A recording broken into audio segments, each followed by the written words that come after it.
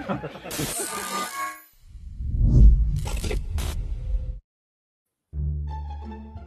you want practical solutions to how to decolonize science, we'd have to restart science from, I don't know, an African perspective, from our perspective of how we've experienced science. For instance, I had a question for all the science people is, there's a place in KZN, in Kabialingana, and they believe that through the magic, the black magic, we call it black magic, they call it witchcraft, others, that you are able to send a lightning to strike someone. So can you explain that scientifically? Because it is something that happens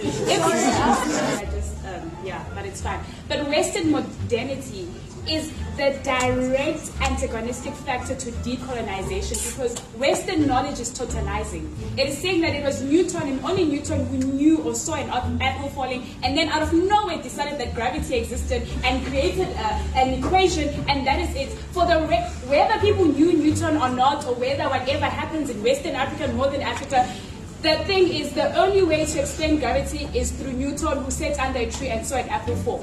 So Western modernity is the problem that decolonization directly deals with, to say that we are going to decolonize by having knowledge that is produced by us, that speaks to us, and that is able to accommodate knowledge from our perspective. My name is Germ. This is Germ Warfare, the Battle of Ideas. The Battle of Ideas. Sorry, that was that viral clip from UCT that everybody might remember. Science must fall. Science must be decolonized. Joining me on the other side is Dr. Bruce Gilley from Portland State University. Doctor, you are, as I understand it, a professor of political science. Is that correct? Yep, that's it. That clip. Have you seen it before? Well, I've seen versions of it in many places, and I gotta say, I'm kind of flattered. You know, Western knowledge is totalizing. Oh, thank you very much. I mean, what a nice thing to say. You know, because wow, my knowledge that was produced by me is totalizing means yours is partial and fragmentary and like half-assed. Thank you. I feel so much better. Thank you. I'm so embarrassed.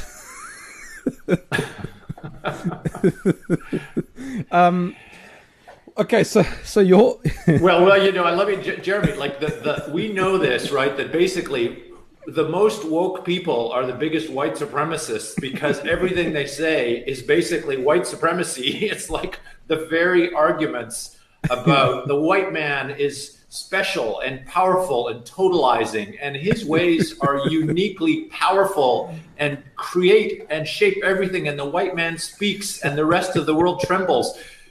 Is that the woke people saying that, or is that the white supremacists saying that? I can't quite remember. Actually, for my money, it's the same thing. Yeah, they're two sides of the same coin. Let's just quickly talk about you. So, you've been making news recently, and by the looks of it, for the last few years, you are mostly known for defending colonialism, and that makes you sound like a very evil person. What is it? Totalizing. I'm totalizing. So what is it that you do at Portland State University? Well, I'm a political scientist, and I focus on comparative politics and international development. I used to focus mainly on Asia. I was a China specialist. I lived in colonial Hong Kong for 5 years, and then post-colonial Hong Kong for another 5 years when I was a journalist. And then I went back and got my PhD and became an academic, and basically worked in kind of standard foreign politics issues. I taught African politics. I taught Asian politics. I wrote things about different issues. And then, you know, I actually should have been famous much earlier. I'm kind of, you know, I feel jilted because my first outrage somehow didn't register. And that was when I wrote an article where I said Chinua Achebe was actually not anti-colonial at all, and published that in the journal African Affairs, and was kind of expecting to become a pariah, but for some reason nothing happened. And it wasn't until I then wrote another article called The Case for Colonialism. I guess I should have said something like Chinua Achebe's Case for Colonialism, or the marginalized people of color case for colonialism, and nobody would have noticed. But I just called it The Case for Colonialism, and that was apparently not acceptable. No, of course not. Well, before we talk about colonialism, I am very thankful for colonialism because I'm drinking a bourbon. And when you sat in that UCT classroom and pushed the light switch, the lights actually came on so that woman could give her harangue. And that it's my understanding that science is responsible for that. So perhaps you would have given her talk in the dark. She would have been happier because, we don't want Western modernity to predict that when you turn the light switch on, it'll become illuminated in the room. And of course, that's also besides the fact that she had an iPad in front of her. Well, it's sad, right? I mean, we can joke about it, Jeremy, Yes. but I mean, at the end of the day, this is basically a tragic train wreck of social and racial identity that some of these groups have defined themselves as essentially pre-Enlightenment cavemen, and somehow think that that's some authentic identity that is good for their children and will lead them to have more flourishing and happy lives. I mean, it's a human rights issue for my money. Yeah. That many of these identities have positioned themselves as enemies of modernity. I mean, what could be more cruel to your children and your society than to position your identity as anti-modern? Okay, well, Bruce, what is colonialism? Let's start there. So actually, the word actually was from the Romans, right? And it actually was what we would now call settler colonial. I mean, where you sent a bunch of your people, your merry band of settlers, and they created a colony, like an offshoot of the home country. But we then, by the 19th century, Western imperialism was spreading to places where most people, Westerners wouldn't live, West Africa being, one of them, and East Africa to some extent. They could live in the Cape, but, not in the Central. So colonialism actually became not so much about spreading one's population, but spreading one's governance system. So it essentially, in its modern term, means when country A extends its governance to country B. And I think what's important about this is, the assumption is that this happens by force, right? So that's why when we see colonialism, people say, well, that can't be a good idea. That's not fair. And I think the question of, the mixture of force and legitimacy and cooperation is, to me, an open question. And actually, I think most of the cases we've looked at historically, the dirty little secret is it was almost always through a significant degree of cooperation and legitimacy and what we would call pull from the local societies who recognized all too well that they would be better off with some form of institutionalized connection to a wealthy, liberal, and well-governed state.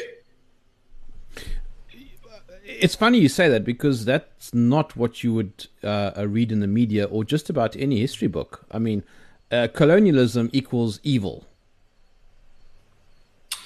Yeah, so there's essentially 50 years of garbage have been produced by the Academy on colonialism, and I hate to put it that starkly because there has been a lot of great stuff, and I've collected it in one place in a bibliography I publish online, but it's maybe 10% or 5% of what's been done on colonialism. Most of it has essentially been a form of social activism disguised as scholarship.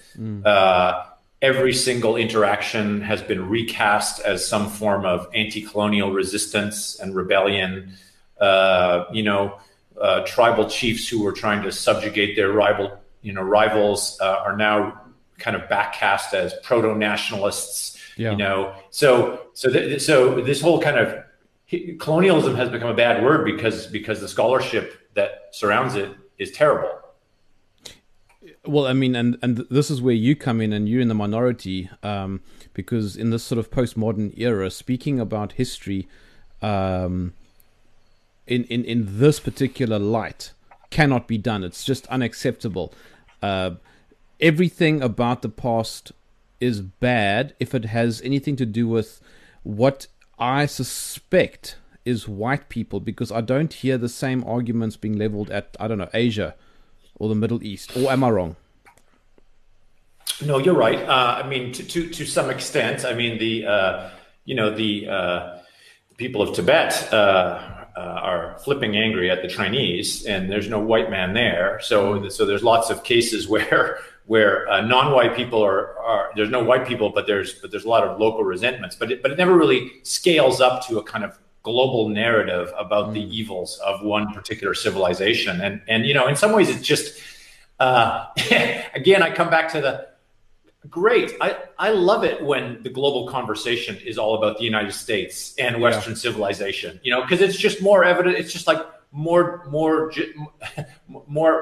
fuel for the white supremacists. I mean, if you were trying to support white supremacy, you would be funding, the Black Studies movement and the woke studies and the decolonize the curriculum, because all it does is direct attention almost obsessively to the West and the Western liberal tradition. And yes, it puts it under a great deal of attack. But on the other hand, it makes it the center of attention. And I mean, white supremacists would love that. I mean, that's the whole joke here is, people's histories have been robbed from them, and their agency in their own histories robbed from them in the name of liberation. Yeah. Just before we carry on, I just want to clarify something with you. This is just a grammatical confusion that's happening here. Is colonialism and colonization the same thing? Well, colonization you would think of as the act of establishing a colonial relationship, and then colonialism is then the practices and baggage that comes along with it. Right, so it's pretty much the same thing, just the one's a noun and a verb. Okay, right, fine. Okay, so colonialism has, I'm guessing, occurred throughout human history. It's not anything new, right? Yeah, it's occurred throughout human history.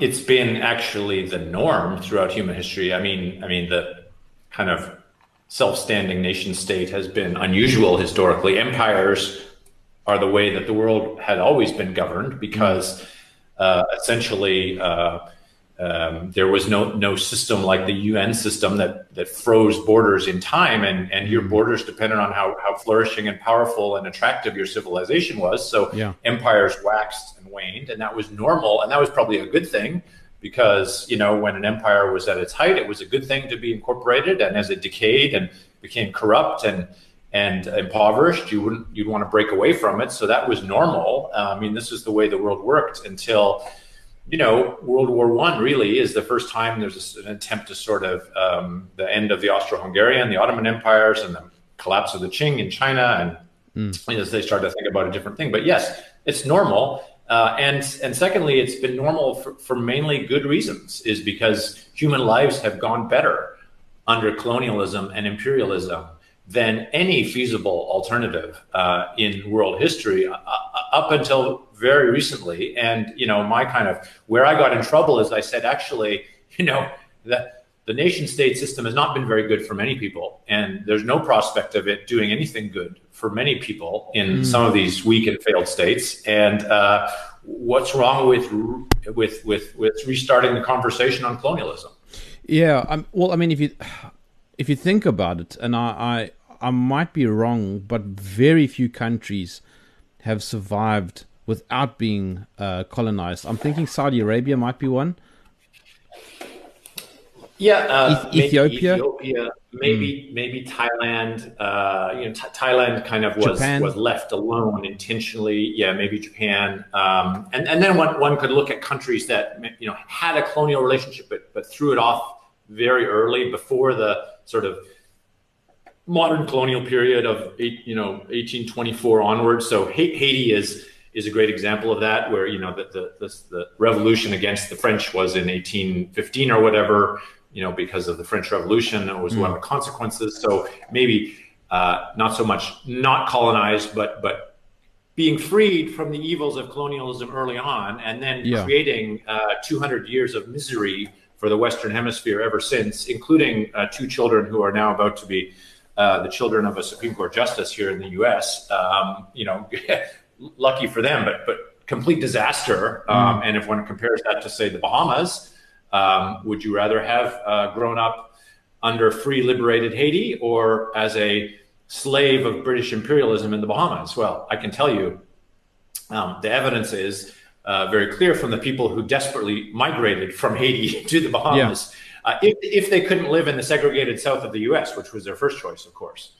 Colonialism has spread and been the norm in human history because that's been better for human lives.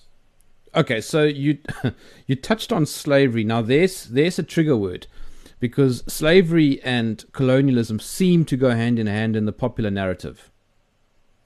Well, it's completely the opposite, because slavery ended because of colonialism. I mean, British imperial expansion in particular, from the 1820s onward, in the sort of second phase of European imperialism, was premised in many cases at the abolition of slavery, and massive resources were devoted by the British as part of their imperial expansion to ending the slave trade. Indeed, the reason they ended up in control of so many places in East Africa and in West Africa, and even in the Caribbean, was because they were devoting resources to the abolition of first the trade in slaves, and then the purchase of slaves, and ultimately allowing each place to then abolish slavery as developmental conditions made that possible within the colonies themselves. So if there had not been colonialism, slavery would not have ended as quickly as it did. Well, just to clarify, slavery still exists, particularly in Northern Africa. Right. Well, another reason why more formalized engagement with more stable, liberal, and well-governed political systems would be of benefit to the least advantaged. And of course, this is the thing that is the thing about colonialism is it was experienced differently depending on whether you were an upper class elite or a poor, marginalized person. And the people who hated it were the upper class elites, in part because they got jilted from their thrones, and they were not allowed to, take the daughters of the people in their areas anymore and put them in their house. And also because, in just a kind of cultural way, it was a loss of dignity. I mean, the Indians in particular, the upper caste Indians, have never recovered from the discovery that the poor people in India actually preferred the British to the Maharajas. Which is why India is such a steady producer of anti-colonial crackpots in Western universities, because they're all upper caste Indians who really never got over the fact that the East India Company was preferred to their caste rule. And so, colonialism spread because poor people in particular were all too happy to work for either in government or work for in police systems, or to simply work for companies that came with colonial rule. And that's how it spread. Why is this particular conversation so important, making a case for colonialism?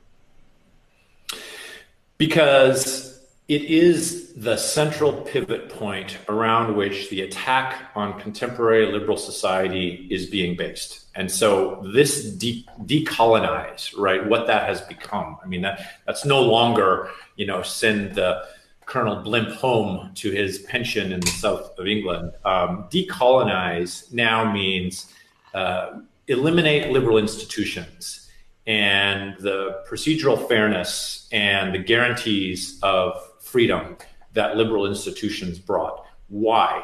Because this is a power grab. Elites in every society would love to not have the hoi polloi telling them what they can and cannot do. And the easiest way to make that power grab is to say, oh, this liberal society we have, these democratic institutions, these human rights, this judiciary, it's a plot of the white man to rob you of your identity. Well, that's a very powerful thing to say. And so whatever form you're seeing this decolonized word being used, it's essentially a power grab. And it's a noxious power grab that makes use of a distorted history to try and advance what is, in a sense, an authoritarian or totalitarian agenda. So yeah, the debate on colonialism is important because if you demobilize that debate, if you tell people actually, the only people who are engaging in a bad form of colonialism are you power grabbers here who want us to give up on Pythagoras. If you can make that argument and make a distinction between this noxious colonialism of contemporary identity politics and what is objectively was a liberal and positive colonialism for the most part of European expansion, then you rob them of their ammunition because the colonialism bad ammunition is what they use to shoot down contemporary liberal society. Why do you think it's happening though? Why is there this attempted attack to destroy colonial history? Well, because the cultural production in Western society begins in schools and universities, and then seeps out from there into the media and book publishers and journalists. And, these kind of Marxists understood that, it's not the means of economic production we need to seize, it's the means of cultural production we need to seize. And we're going to do it by being very deliberate. And we're going to get into the schools and into the universities, and we're going to get into the media, and we're going to get into the publishing industry. And we're going to make sure there's only one understanding of this. And once we've done that, right, everything else is easy because, like I say, something as insignificant as George Floyd in Minneapolis, which was an insignificant event by any objective measure, right? Basically, a bad interaction in a place where there's huge problems of criminality, George Floyd being a poster child for the problems in the community he came from. Somehow this gets kind of spun up into this global assault on people of color, right? So how does that happen? Well, because these people have been primed, right? This generation, not everyone, but a significant proportion of the generation who started going to university in the 60s and 70s when this cultural seizure of power began, this Marxist seizure of cultural production began. By now, this is a significant portion of the population who's been educated in this way. They have no other way of thinking about the past except a sorry litany of the abuses and atrocities of liberal society. So when something like George Floyd happens, it's so easy to just push the button and say outrage, and we're off to the races. And it became a global thing very quickly, here in South Africa even. Right, and really, the poor people of Pretoria really need to worry about some drug-addled felon in Minneapolis. That's like an important thing to your quality of life and the bread and butter issues. I mean, just think how sad that is, right? That a whole generation of people have become so programmed, like they're in a nasty cult in Guyana, to just be so easily mobilized by a few kind of dog whistles from the BLM movement. I mean, again, it's going to take a generation of deprogramming to get us back to a point where liberal society is safe again. Yeah, I mean, it's funny. So you might know an opposition politician, former leader here. Her name is Helen Zille.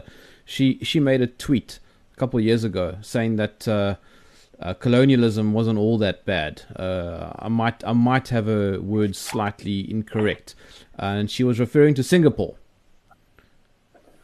She said, "For those claiming the legacy of colonialism was only negative, think of our independent judiciary, transport infrastructure, piped water, etc." And then said, "We should learn from the Singapore example." Yes, I know it very well. Right. So you do know who Helen Zille is. This is still to this day now become her legacy, and it's sad because she has an incredible history of fighting the apartheid system. She's now remembered for this tweet. You are aware of this tweet, so tell me a little bit about this tweet and how you connect to it.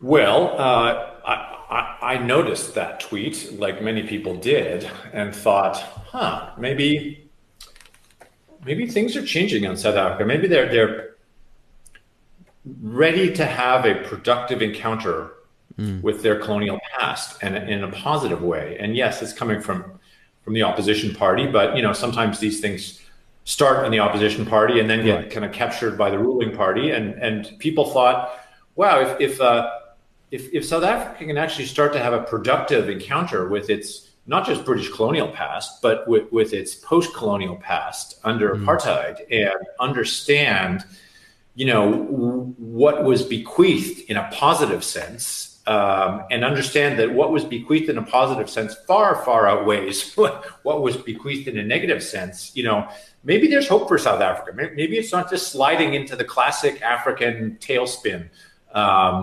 And so there was a pause, and then, of course, the reaction came, and it was quite the opposite message. The message was, we are so far in the other direction, like we're already 100 miles down the road. And of course, I became involved or known in that because the Public Protector's report on that cited the backlash against my article, The Case for Colonialism, as evidence that one shouldn't talk about the case for colonialism. In other words, because illiberal mobs had attacked my article, therefore, my article must have been suitably attacked, because the public prosecutor was essentially saying I'm an illiberal mob too, which she essentially was. It's circular. And yeah, it was kind of like, because crazy people said this was not acceptable, therefore it was probably not acceptable. I mean, anyways, she never got high points for logic, that woman. And then, I think people looked at that situation and the result of that report.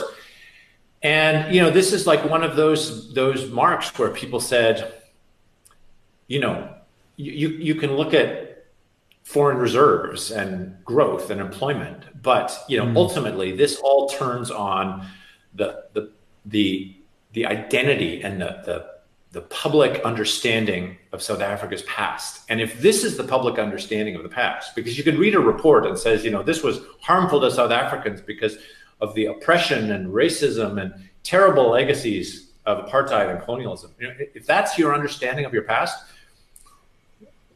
who's going to defend liberal institutions in South Africa? If they are tainted with horrible racism, then the only logical thing to do would be to tear them down, ransack the country, build up some new Afrocentric centers of knowledge and some Afrocentric form of governance.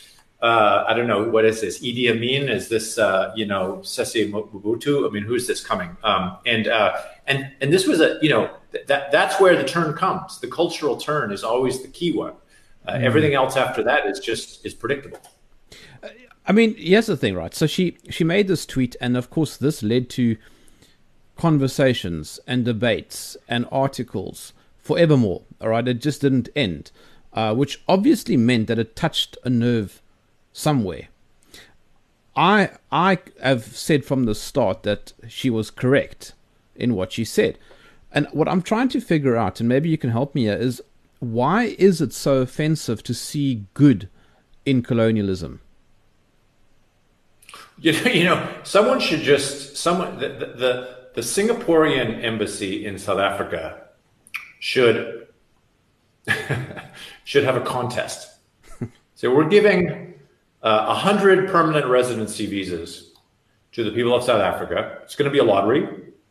So if you win one, you can move to Singapore. See how many people apply for those visas in South Africa. My guess is, 30% of the population would apply for those visas. So in other words, Helen Zille is right? I mean, in other words, what she's saying is that if we could have been more like Singapore, the people of South Africa would have been better off and would have been happier.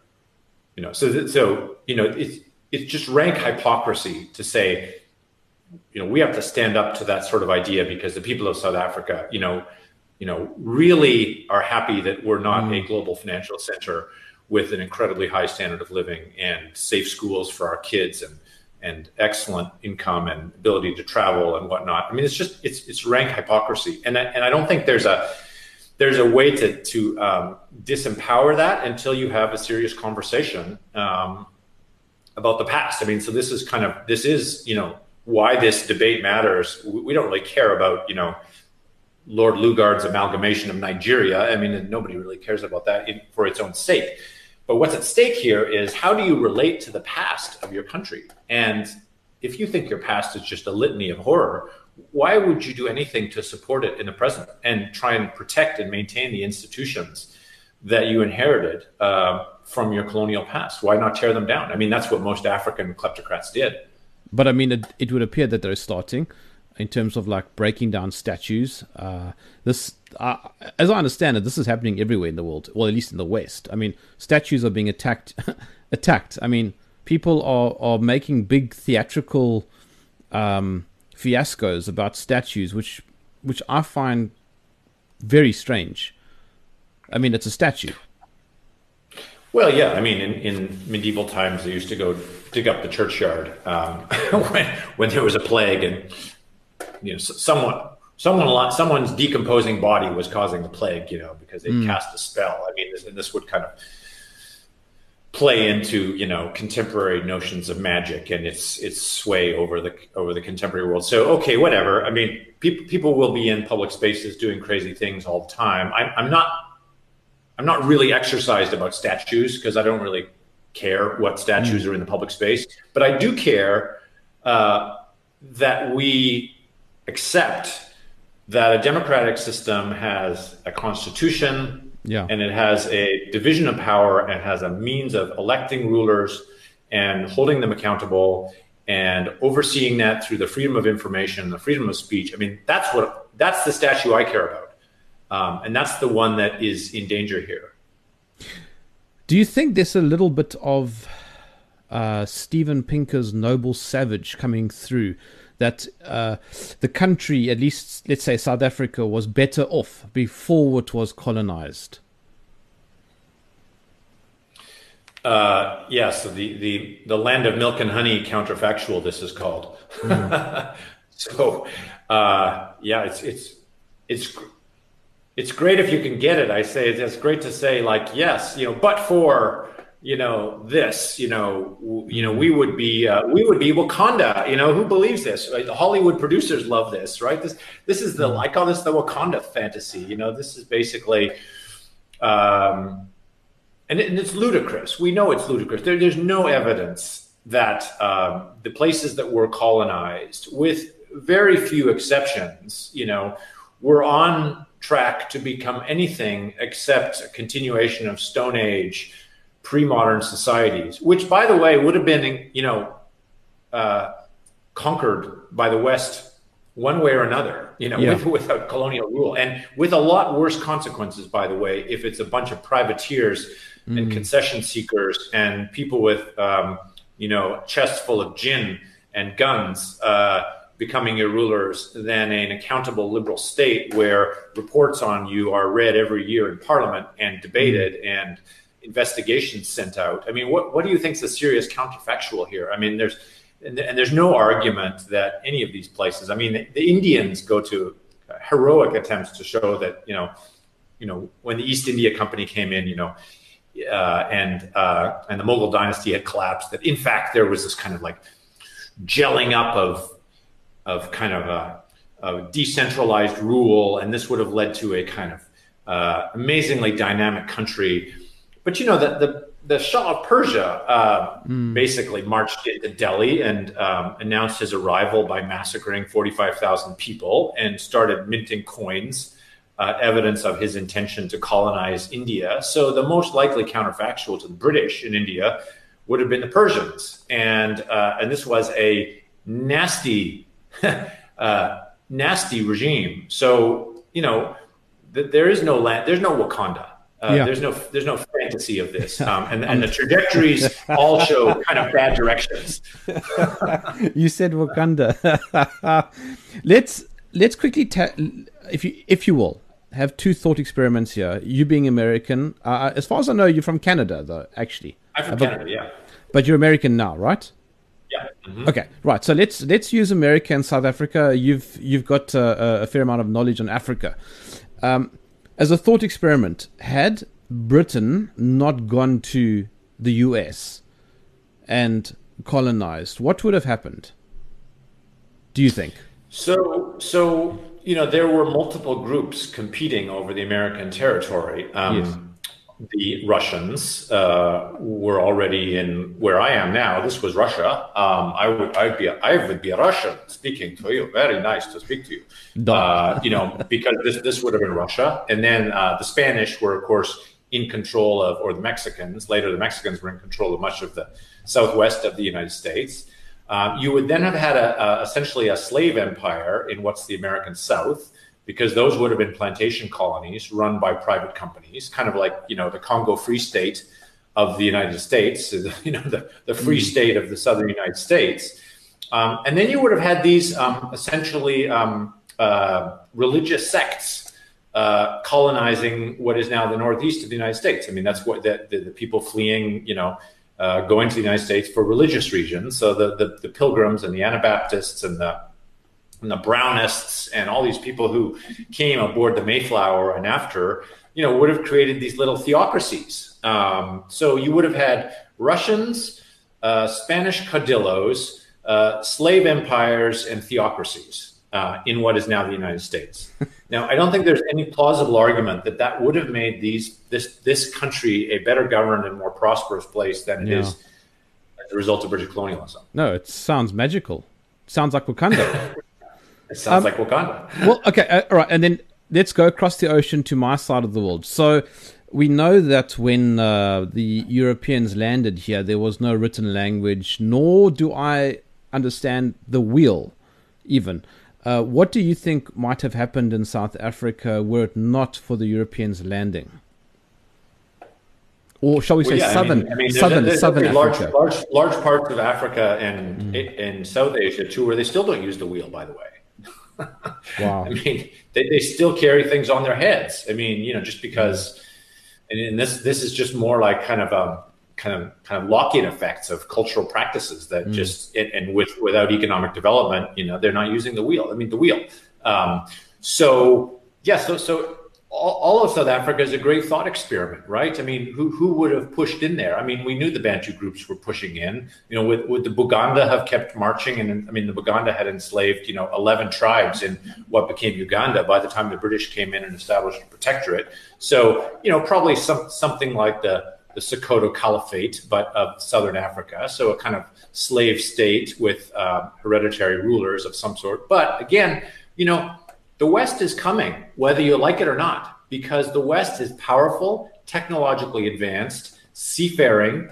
It has massive degrees of capital and manpower and organizational skills. And most important, again, when it shows up, it will be welcomed. Whether your cultural elites like it or not, it will be welcomed because it will offer jobs, security, alliances, all kinds of stuff. So there is no counterfactual where South Africa is not absorbed into some rival kingdoms, African and European. So how do you want that encounter to go? I mean, would you not prefer it to go through the establishment of a single protectorate by a relatively, and in South Africa's case, the single most liberal, well-governed state in the world at the time? I mean, I'll volunteer for that. But, I mean, a lot of the narrative in the media particularly would argue that most of Africa is a dump because of colonialism. Look at all of it now. This is all the repercussions of Europeans mainly coming in and then leaving. Yeah, well, it's flatly contradicted by the evidence, because whatever indicator you use, and you look at life expectancy, food production, disease burden, economic development, trends were going upward very well in the 1920s, 30s, 40s, 50s, right? I mean, as independence was getting closer. But, in the 50s and 60s, most colonial officials said, maybe by the end of the century, we'll be ready. I mean, that's what they thought. And they were probably right, frankly, that colonial rule needed to last longer than it did. The moment you have decolonization, the trends go down. Okay, so So in part, this is because colonial officials left, but for the most part, it's because these societies were unable and unwilling to maintain the colonial inheritance that they had taken on, with a few exceptions. Singapore being, the great example of, strong continuity between the colonial and post-colonial period. To some extent, Malaysia as well. And one maybe would look at Botswana. I mean, I don't know. There's maybe a few exceptions, not many in Africa, where at least there was a stronger attempt to maintain the civil service traditions, the apolitical military.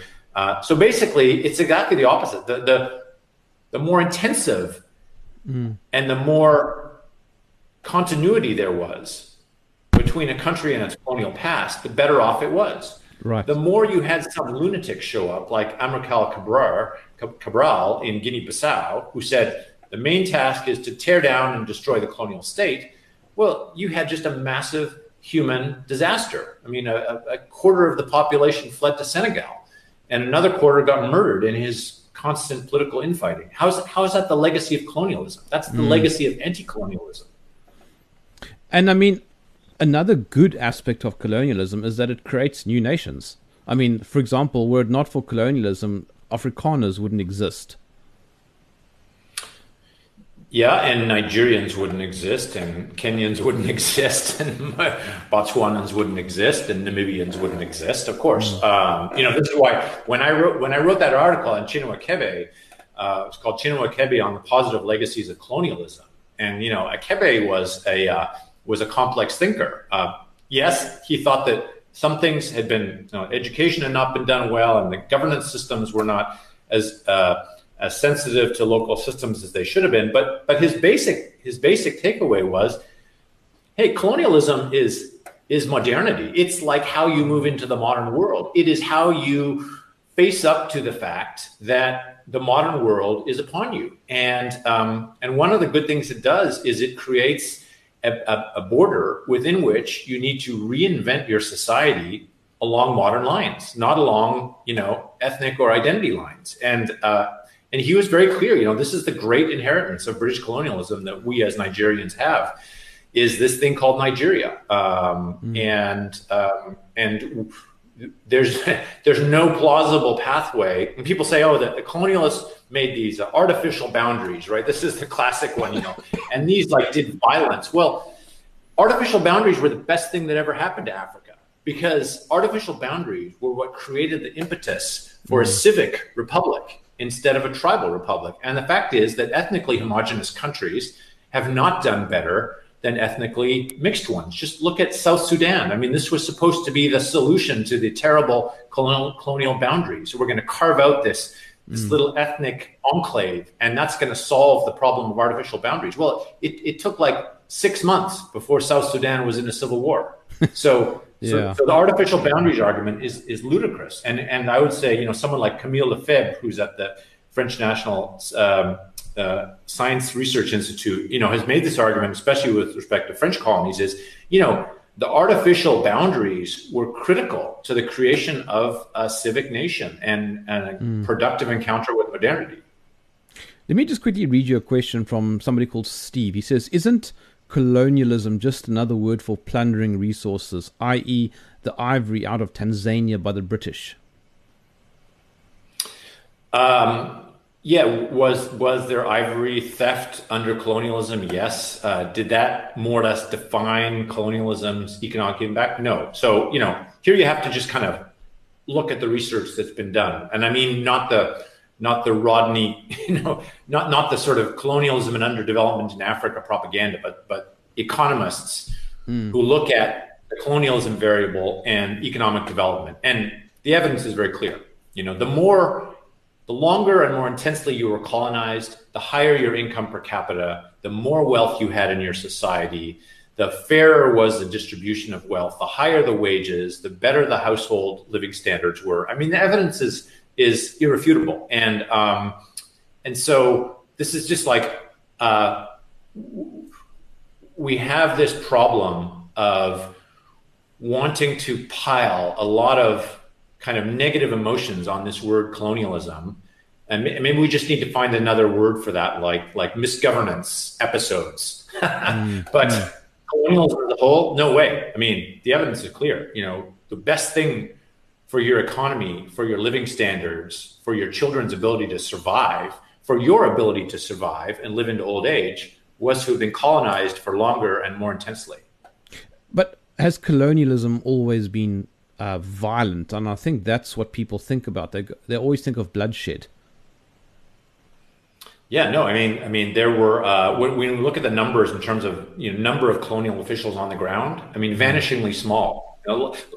People in African countries and also in South Asia, even in the Caribbean, they might have lived under colonial rule their whole life and never seen a single colonial official, because virtually all of the governing was done by natives. Why? Because there's no way these countries support massive civil services in these colonies.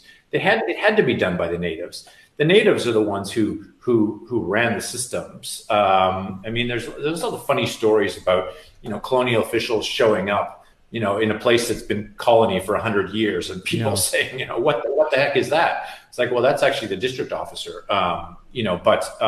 So no, this force. I mean, where's the force?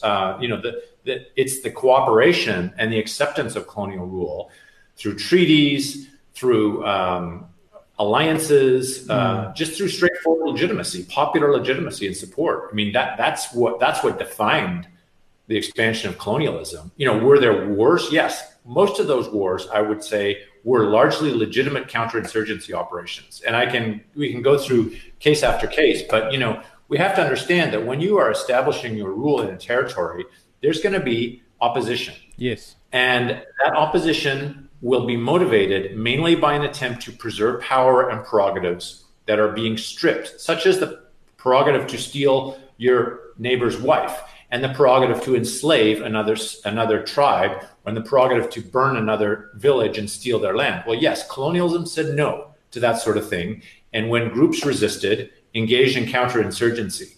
And we can go through, the Maji Maji, the Mau Mau, these are all examples. What happened in northern Nigeria? This is how colonialism spread. But was this kind of oppression and exploitation? No, I'd say this is a just war and a just counterinsurgency. This is fighting the Taliban and bringing a more liberal system. Let me play devil's advocate for a second. Let me throw the accusation at you that you're making colonialism sound magical and amazing, and that everybody who was colonialized throughout history has ended off better. Is that necessarily true, though?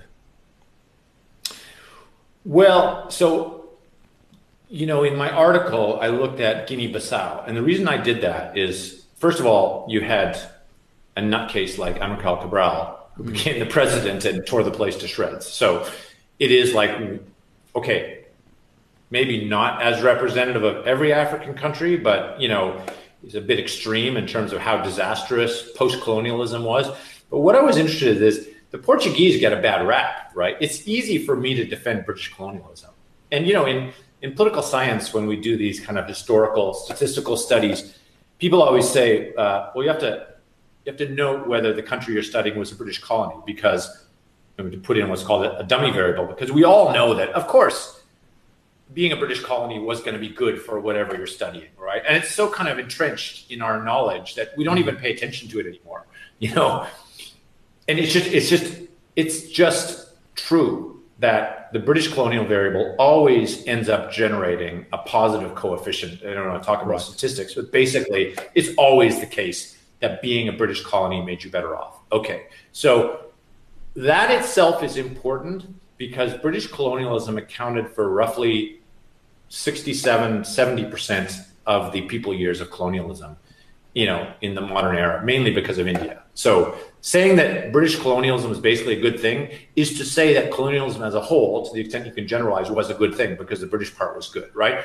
But okay, let's think about other countries. I chose Guinea-Bissau because the Portuguese get a bad rap. But, the Portuguese went into places which were not colonized by others precisely because they were in the most difficult places, right? They were poverty and tribal, and they were infected with all kinds of disease burdens and lacked in harbors and minerals and all the things that made the other places get gobbled up. So relative to what would have happened in the Portuguese places, and Guinea-Bissau is a great example, the Portuguese, they made miracles.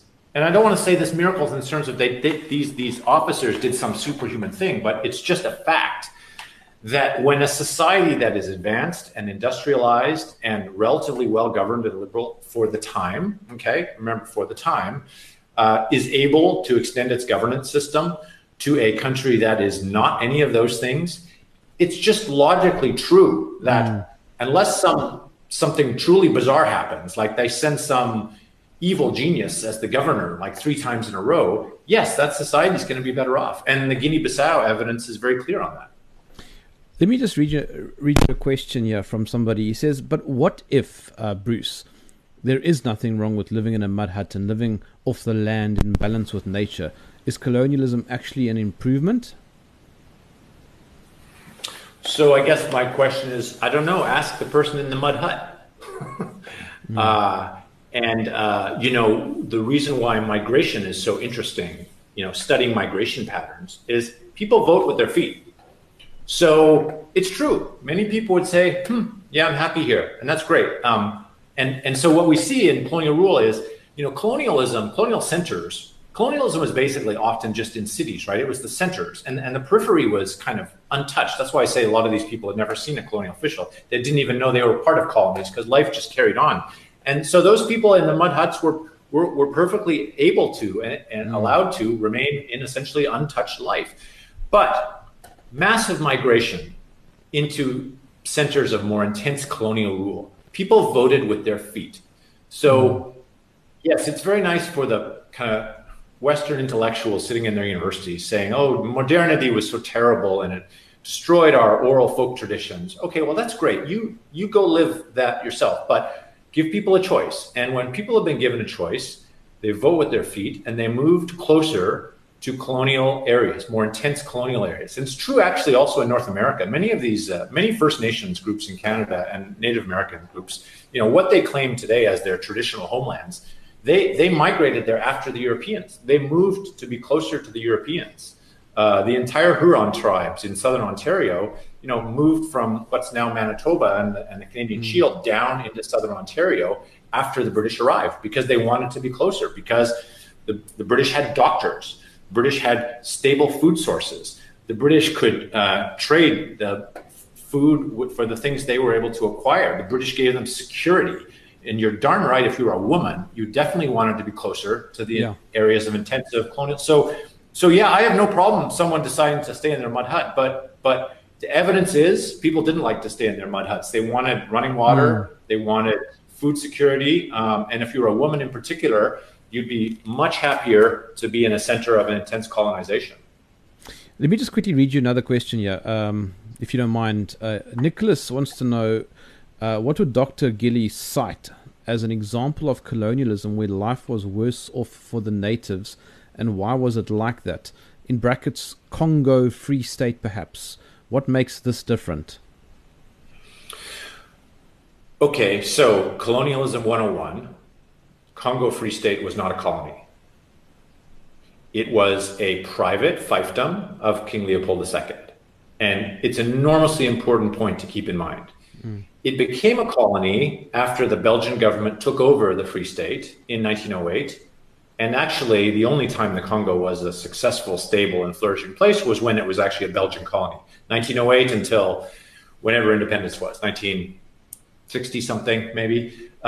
So here's a point. Why do people constantly say that the Congo Free State was a colony when it wasn't?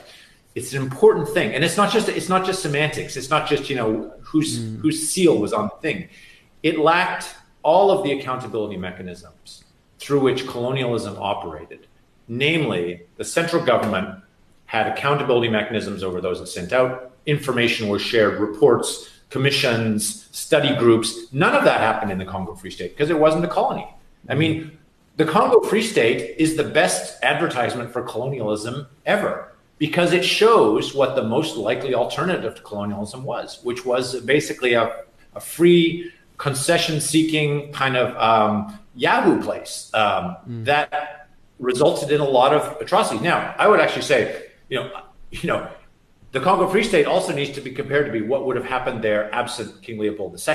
And then you have to look at Tipo Tip and Zuber Matir, who were in the other parts of the Congo, and ask yourself whether people migrated into the Congo Free State away from Tipo Tip, and they did, by the way, because atrocious as it is, Leopold II's Congo Free State was better off. People felt better off than they did in the other parts run by basically, Eastern African and Muslim slave traders. So yeah, it's all relative to what, but the key point being colonialism, because it established a formal accountability mechanism between the home state and the colony, is precisely what prevented atrocities like what happened in the Congo Free State. And the Congo Free State is the advertisement for colonialism. That's why it was handed over to the Belgians. Just before we continue, if you don't mind, I see that we are very close to an hour. Are you able to stay around for a few more minutes? This is really fascinating. Sure, a few more, yeah.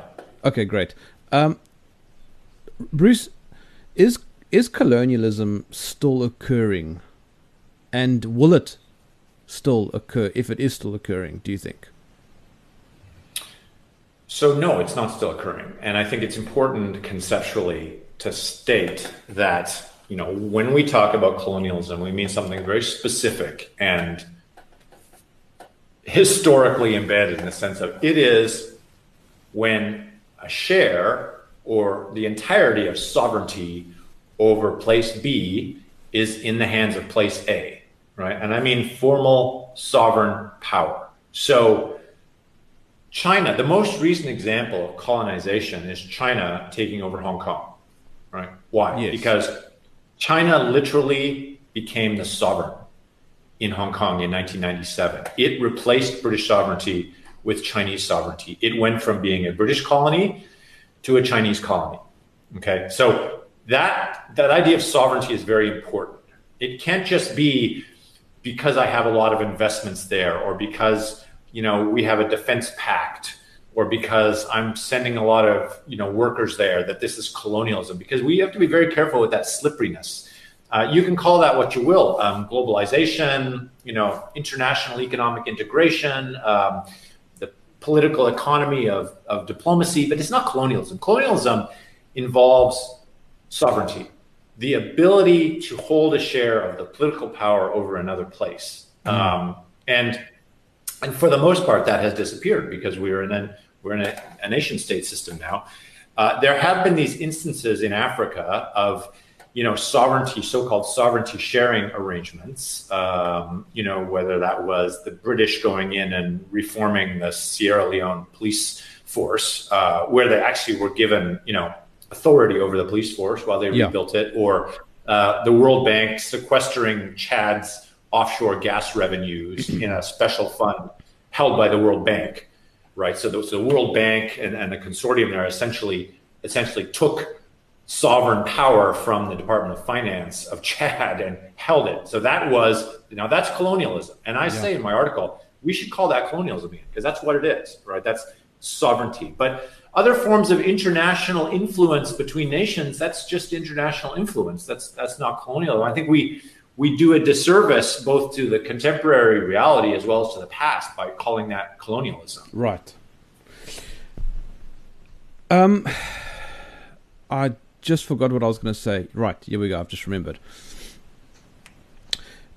This concept of decolonization that is, it's very prominent here in South Africa, and I'm pretty certain it's occurring also in the US. What is it exactly? Is it an attempt to break apart the West, if I might be so vague?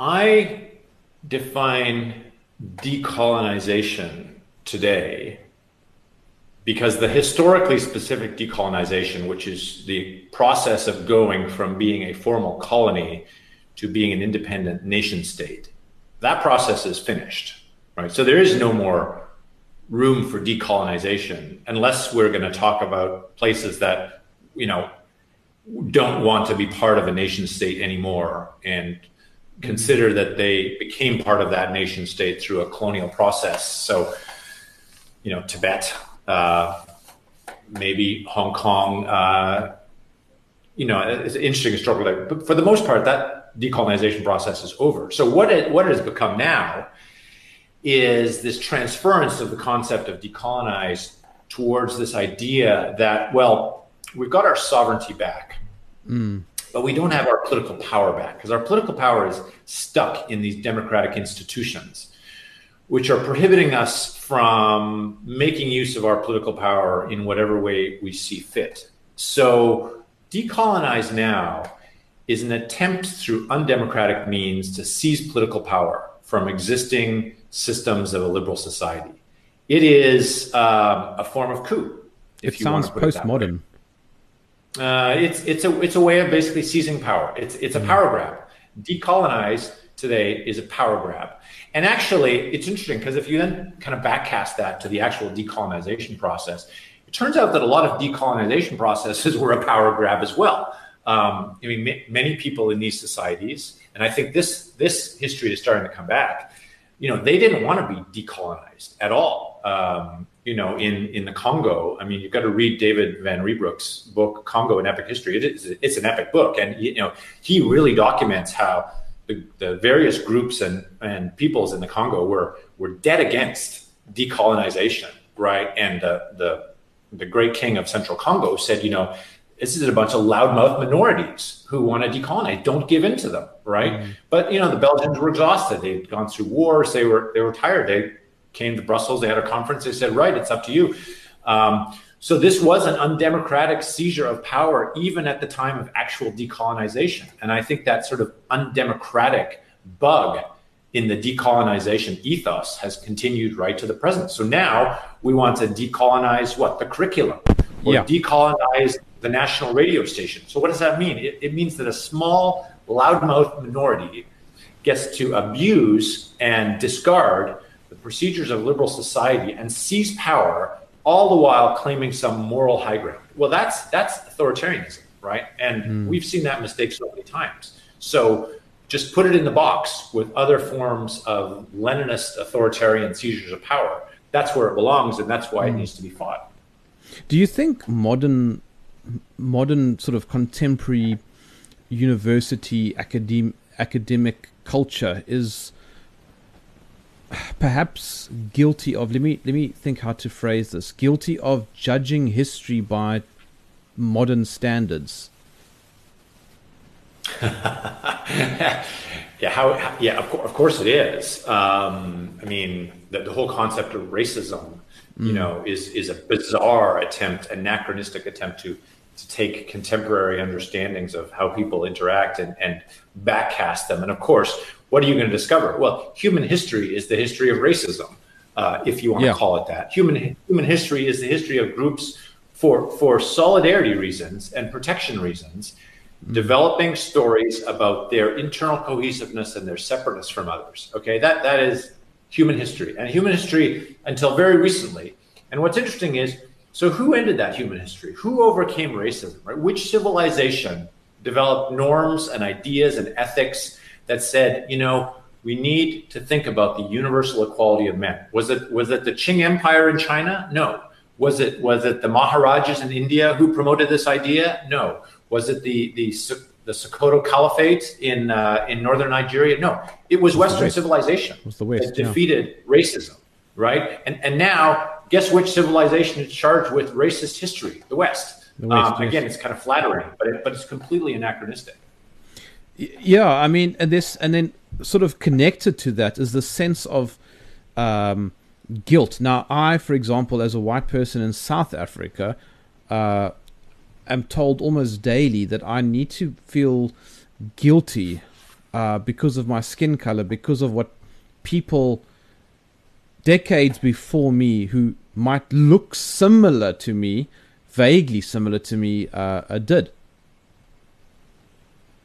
And now I must pay some sort of what's the word? Blood debt. Reprise. Yeah, and I know this is happening in Germany and this is happening in other countries. Today people must feel guilty because of their colonial past, as it were. Yeah, but I think, we take it too seriously instead of just calling it out for what it is. It's a power grab. It's an undemocratic power grab. And it dresses itself up as some great act of historical justice, but it's a power grab. So, no thanks. You're a thug. You're an authoritarian. You're trying to scapegoat people for reasons that have nothing to do with anything they've ever done. You're doing it because you're basically a race pimp for a hustling industry that's seeking to shake down the body politic. And, liberal institutions are supposed to stand up to that. I mean, how do you defeat the mafia in Sicily? You stand up to it and you throw them in jail and you say, no, you got to play by the rules. And you can't say that this is part of your culture or this is somehow justified by, decades of Northern Italian repression and oppression of the South. No, you have a liberal society. You have procedures for solving disputes and deciding on the allocation of resources. Anything else is undemocratic, and it should be met with the full force of the law. All right. I absolutely would love to keep chatting to you. I think I might have to invite you a second time because this is a fascinating conversation. And also, wait till we get to more reports from the public protector down there.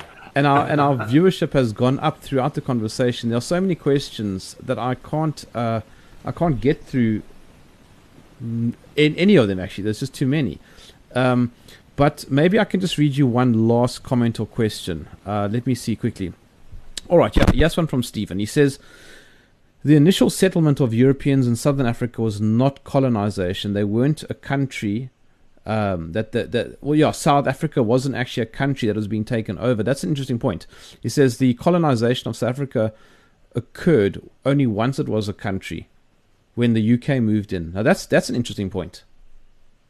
Yeah, well, that's actually the normal pattern, that the settlers show up first, and the flag follows, and the flag follows because there's an ungoverned encounter taking place. There's a need for a governance system, and in most cases, the best solution to that problem was a formal linkage to a well-established governance system that would create the conditions for this place to become self-governing. I mean, people forget that the very DNA of colonialism was preparations for self-government. I mean, the British talked about this in 1848 with respect to India. I mean, that was the program. Yes, maybe the plan was quite long-term, but that was always the plan, to create self-governing societies that would not turn to butchery to solve their differences because they had a liberal governance system to work out those differences. And that was almost always a response to settlement, trade, missionaries. All this was already happening, and the governance system was there to solve the problem of an ungoverned encounter. Well, I, for one, am thankful for colonialism because I can now go to my kitchen and get myself a top-up of that bourbon that I finished. Yeah, I've got another 8 hours here in Portland, so I'll be right behind you. Dr. Bruce Gilley, it has been a pleasure. Absolutely fascinating conversation and very, very original conversation, I might add. It's great that somebody like you has the guts. It's funny that I have to say that, though, that you have the guts. I mean, we should be able to speak about all things, right? Yeah, and as I always say, maybe I'm completely wrong, but you won't know unless I'm able to speak. And if you don't let me speak, then maybe you're not so sure that you're right. Before we go, can we quickly talk about your books? Yes. So this came back to bite me a couple of weeks ago when a petition was launched saying that a book series that I was co-editing with Eric Lowe of University of Queensland called Problems of Anti-Colonialism was canceled because a petition started among anti-colonial ideologues and Maoists. And then the first installment was my own book, which is a biography of Sir Alan Burns, who was governor of the Gold Coast. And, the first historian of Nigeria, as Nigeria, among his many, amazing achievements, he led an amazing life. The book's called The Last Imperialist. It got canceled, but today I'm happy to announce it was signed with Regnery History here in the US and should be out in time for Christmas. When you say should be out, will it be on Amazon? It will be on Amazon, yes. And for people on the other side of the world like me, can I get a Kindle version of it? Oh, yes. It'll be in Kindle and there'll be an ebook, and it's called The Last Imperialist, Sir Alan Burns' epic defense of the British Empire. All right. Well, I will absolutely buy it the moment it's available on Amazon. But Bruce, thank you so much. It's as I said earlier, it's been a pleasure. Thank you. And thank you for your service to free and open debate. My name is Jim. This was Germ Warfare, the Battle of Ideas.